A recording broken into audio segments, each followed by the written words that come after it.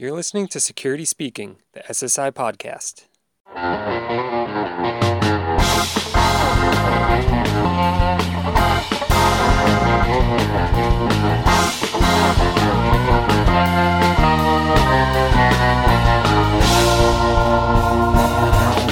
Good day.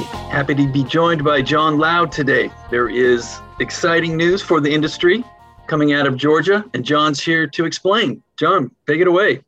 Rodney, thank you so much for connecting with me. Certainly absolutely elated, excited, and lots of lack of sleep after last night in Georgia. We have 40 legislative days. So last night was our 40th legislative day.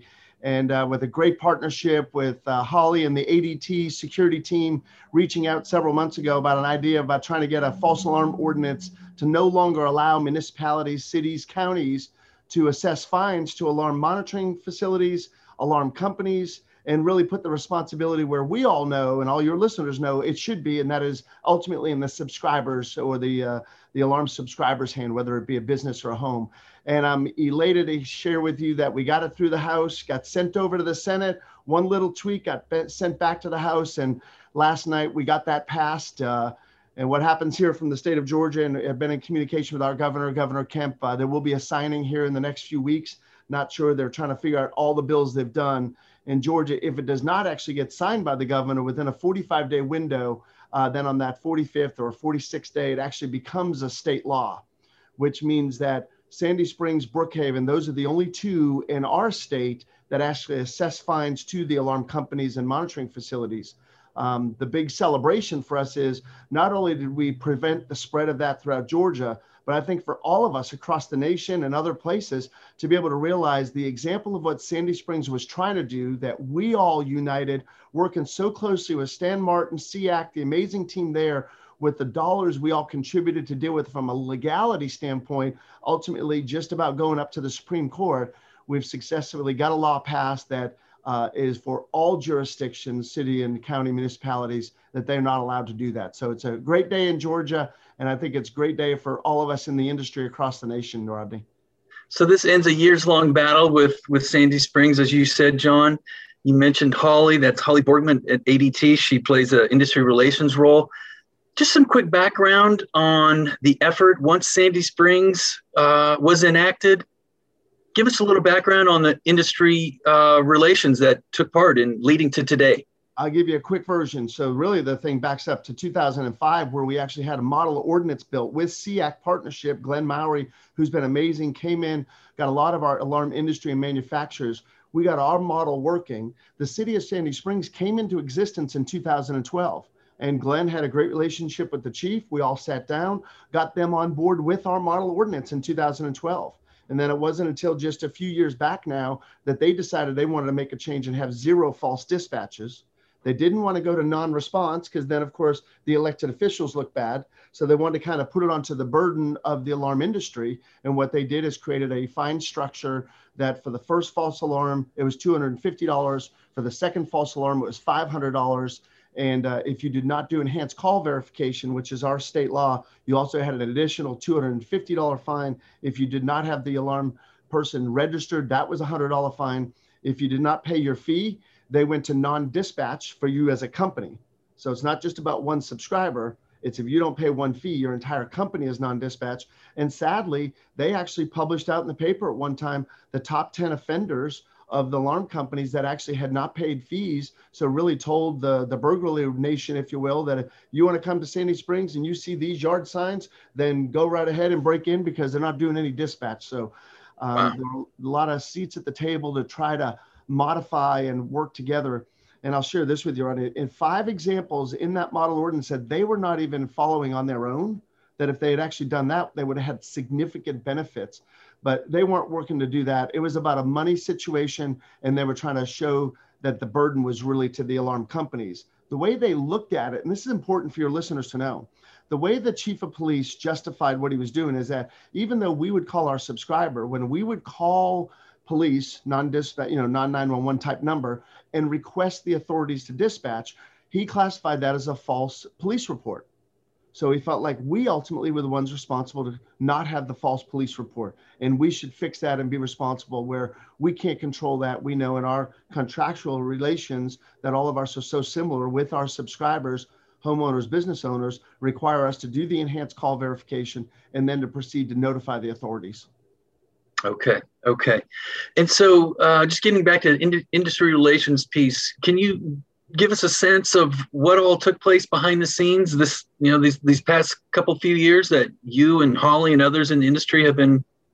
I'll tell you what, so GELSA, the Georgia Electronic Life Safety and Systems Association, our president, we had worked closely with Sandy Springs trying to put a stop to this, and it was starting to spread to Brookhaven, and we halted that for a while. And as all that got going, really Stan Martin and the SEAC, Security Industry Alarm Coalition team, really stood in and partnered with ESA and so many large providers across the nation. We had lots of calls, ended up with local lawsuits, went through an appeals process, and ultimately we came to a point financially and where our hopes were, we're not getting there. So it really, Rodney, became dormant for, let's say, the last year, maybe, not quite. And then Holly and the ADT team realized how vital this is if it spreads, and reached out. And she and I had a conversation that she would like to see about coming to Georgia to see about creating a bill. And of course, right away, I'm like, I'm all in. I will clear my schedule to help any way I possibly could. And she started to look to a lobbyist firm that they selected. But here's the real success of this. The reason why this got done is that within the industry, when this bill got written and it got assigned to a subcommittee, we were able to reach out to our partners from DMP, Residio, our Central Station, our distributors from ADI, SDI, Becky Busby. I had some emails go out to help us identify who were the alarm companies in a specific jurisdictions in Georgia. So on a Sunday, I'm like, wow, Jay Lassiter with IDS over at St. Mary's, Georgia. Called Jay on a Sunday. He takes my call, and I'm like, do you know Representative Steve Saints? And he goes, yeah, I do his security, and we monitor him. That story echoed when I talked to Jeff Mims down in Taylorsville, Georgia, where Darlene was the chairwoman of the committee for government oversight to be able to deal with that. And Jeff put the call in. He does the security for their home and their business. Wayne Beck with ACOM down in Columbus, Georgia, reached out to him with the rules committee. Then ESA partnered with us to be able to send a blast to the Georgia the Georgia alarm companies, which then they were able to send out to our senators and to our state reps with some content that we kind of helped them with to let them know we need your help. And in many cases, we had other alarm companies that had good relationships with them. When we get over to the Senate side, Billy Griffith became a key one with Ultimate Security in Fayetteville, Georgia. And the gentleman that was the head of that whole committee, Senator Harbin, he does the insurance for Billy. So I was able to get on. We had a meeting with them for a good hour plus, great conversation. We got that through that committee of his and onto the Senate floor. So I cannot say enough to thank our industry partners from manufacturers, central stations, each piece that were able to take that email, share it out, and the dealers that stepped up and said, you know what, fortunately, we found the people in each case that knew them, sent the email, made the phone call, and informed them as to why this would be beneficial to not have false alarms. And remember, this is just bad business. Why you would assess a fine or a fee to any business entity for that of a subscriber or a customer doesn't really make sense. And that's how we kind of carried it also. And I've also been in contact with some other states that are looking at the exact bill. And I'll tell you, if there's ways that we can help, Holly can help, SEAC, Stan's been involved, Chris Heaton with ESA, that's been a critical part. We've all got the access and the information to be able to help you get something like this done. Don't wait until your city of Sandy Springs or whatever in your state becomes the thorn in the side and that starts to rile up and it becomes too late. If you can see about getting bills like this passed, because to the state of Georgia, the senators and state reps are just befuddled as to why a local jurisdiction would think it would be a good idea that if I'm driving a car and I get a speeding ticket, you could send it to the Ford dealership where I bought my car. So it was a very commonsensical situation. They're like, why is that? So I think that's another part that was successful, whereas you don't have the political fight that you possibly would have if there's a city that's automatically doing it. So encourage some of the other leaders in states to think about doing that. I know myself and many of us would be happy to help. Well, as I listened to you discuss what went on behind the scenes, it's obviously this effort doesn't go on in a vacuum. It takes a village, if you will. And so there's some lessons to be learned for the alarm industry then, John, as a sort of call to action in other states. I tell you, the big thing is get active within, whether it's your state or ESA, get to some of these shows and the offerings that you see out there to network with other dealers, because we've got to find times to unite. I know we can stay so busy in our businesses, but the value of these associations, from whether it's the partnerships, again, with your manufacturer, whoever that is, get beyond just the books and the business and the dollars at the bottom and engage. Because there are times you may have that right key to the relationship that really can save a lot of us from a domino effect of what this could have ultimately led to. Excellent. Just real quick, you mentioned Brookhaven, and in recent time, the Brookhaven chief of police had come out, and it was reported he was attributing this fine ordinance that they had adopted from Sandy Springs resulted in more than a 54% reduction in false alarms. He attributed that to this ordinance. What say you? Yeah, well, let me give you some of the rest of the story in the alarm industry here locally. Is that, first off, Brookhaven sat on the sideline until the Court of Appeals rejected our claims from the industry and what SEAC and so forth was leading. Once that got rejected, they started moving forward with theirs. And then what happens to alarm companies, of many that I could give examples of, there's so much other business in Metro Atlanta area that to be dealing with where I got to go pay fees and fines, why do I want to really work in that community? I had companies come to me saying, I want to give you my subscribers for Brookhaven. I want to give you my subscribers for Sandy Springs. And I'm kind of like, no, thank you. I don't want to take the risk of a $200 fine when they're only paying you $30 a month. So some of that reduction is really in that, and even in our subscriber agreements, that people that wanted to still be notified, we changed and modified our agreements with them that they signed and agreed to. We are not going to dispatch unless they're willing to deal with other financial consequences of it all with us that we put in there. So in most cases, we had a lot of folks that we notified of an alarm going off, but we never requested the authorities to dispatch. So for them to be able to say, hey, look at how effective this is, it's really a false sense of security until the bad situations we're going to develop. And then they'd probably go, maybe we should be right for our citizens. Because at the end of the day, most chiefs, certainly in Georgia we've talked to, and I know this is true across the nation, albeit that alarm systems can have faults, right? There's no question. But when you go through a community and you see a yard sign, we know that burglars are going to go, okay, no, no, no. And then when they all of a sudden choose a place, if they break in, and guess what? Let's say there was one. Now the police know where there's a perpetrator. And then when they break in a house 5 down, there's a perpetrator. They have a better chance to catch them. So in our police community, they talk about alarm systems are something that helps us kind of get an idea of what's going on and notification as to where perpetrators are. They realize there's some false aspect. We don't have alarm ordinances in every jurisdiction whatsoever because it's just not that big enough issue. But I think for all of us, the dialogue is there. We've got to continue to have the talks about technology, our investment, the way we communicate and educate subscribers, following up on false dispatches as to why do we need to fix it as a training opportunity.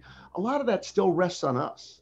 I say many times that, look, I'm a taxpayer before I'm a business owner. My business could be gone tomorrow. I'm still going to be a taxpayer. What's that right balance for us utilizing these resources that we want to still partner with so that we can have the benefit that each of our companies and the distributors and monitoring stations get because of what they do for us?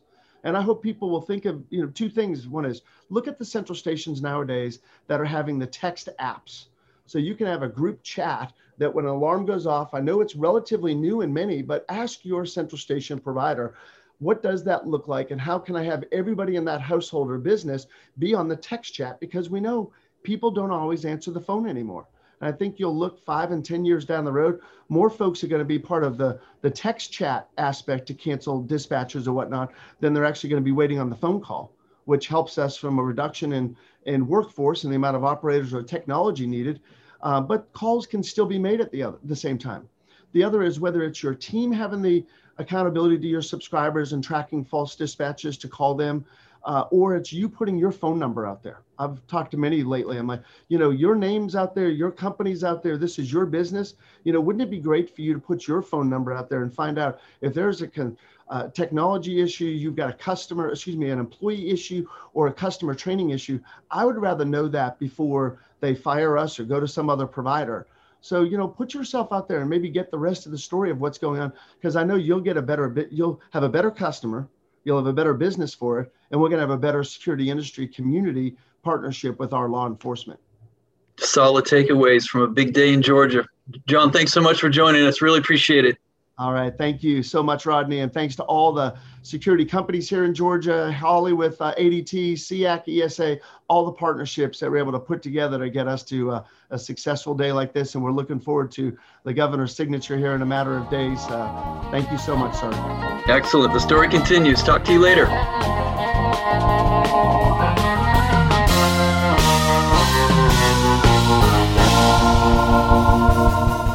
We appreciate your interest and encourage you to subscribe to Security Sales and Integration and its newsletters. Regularly visit securitysales.com for the latest news and follow SSI on social media.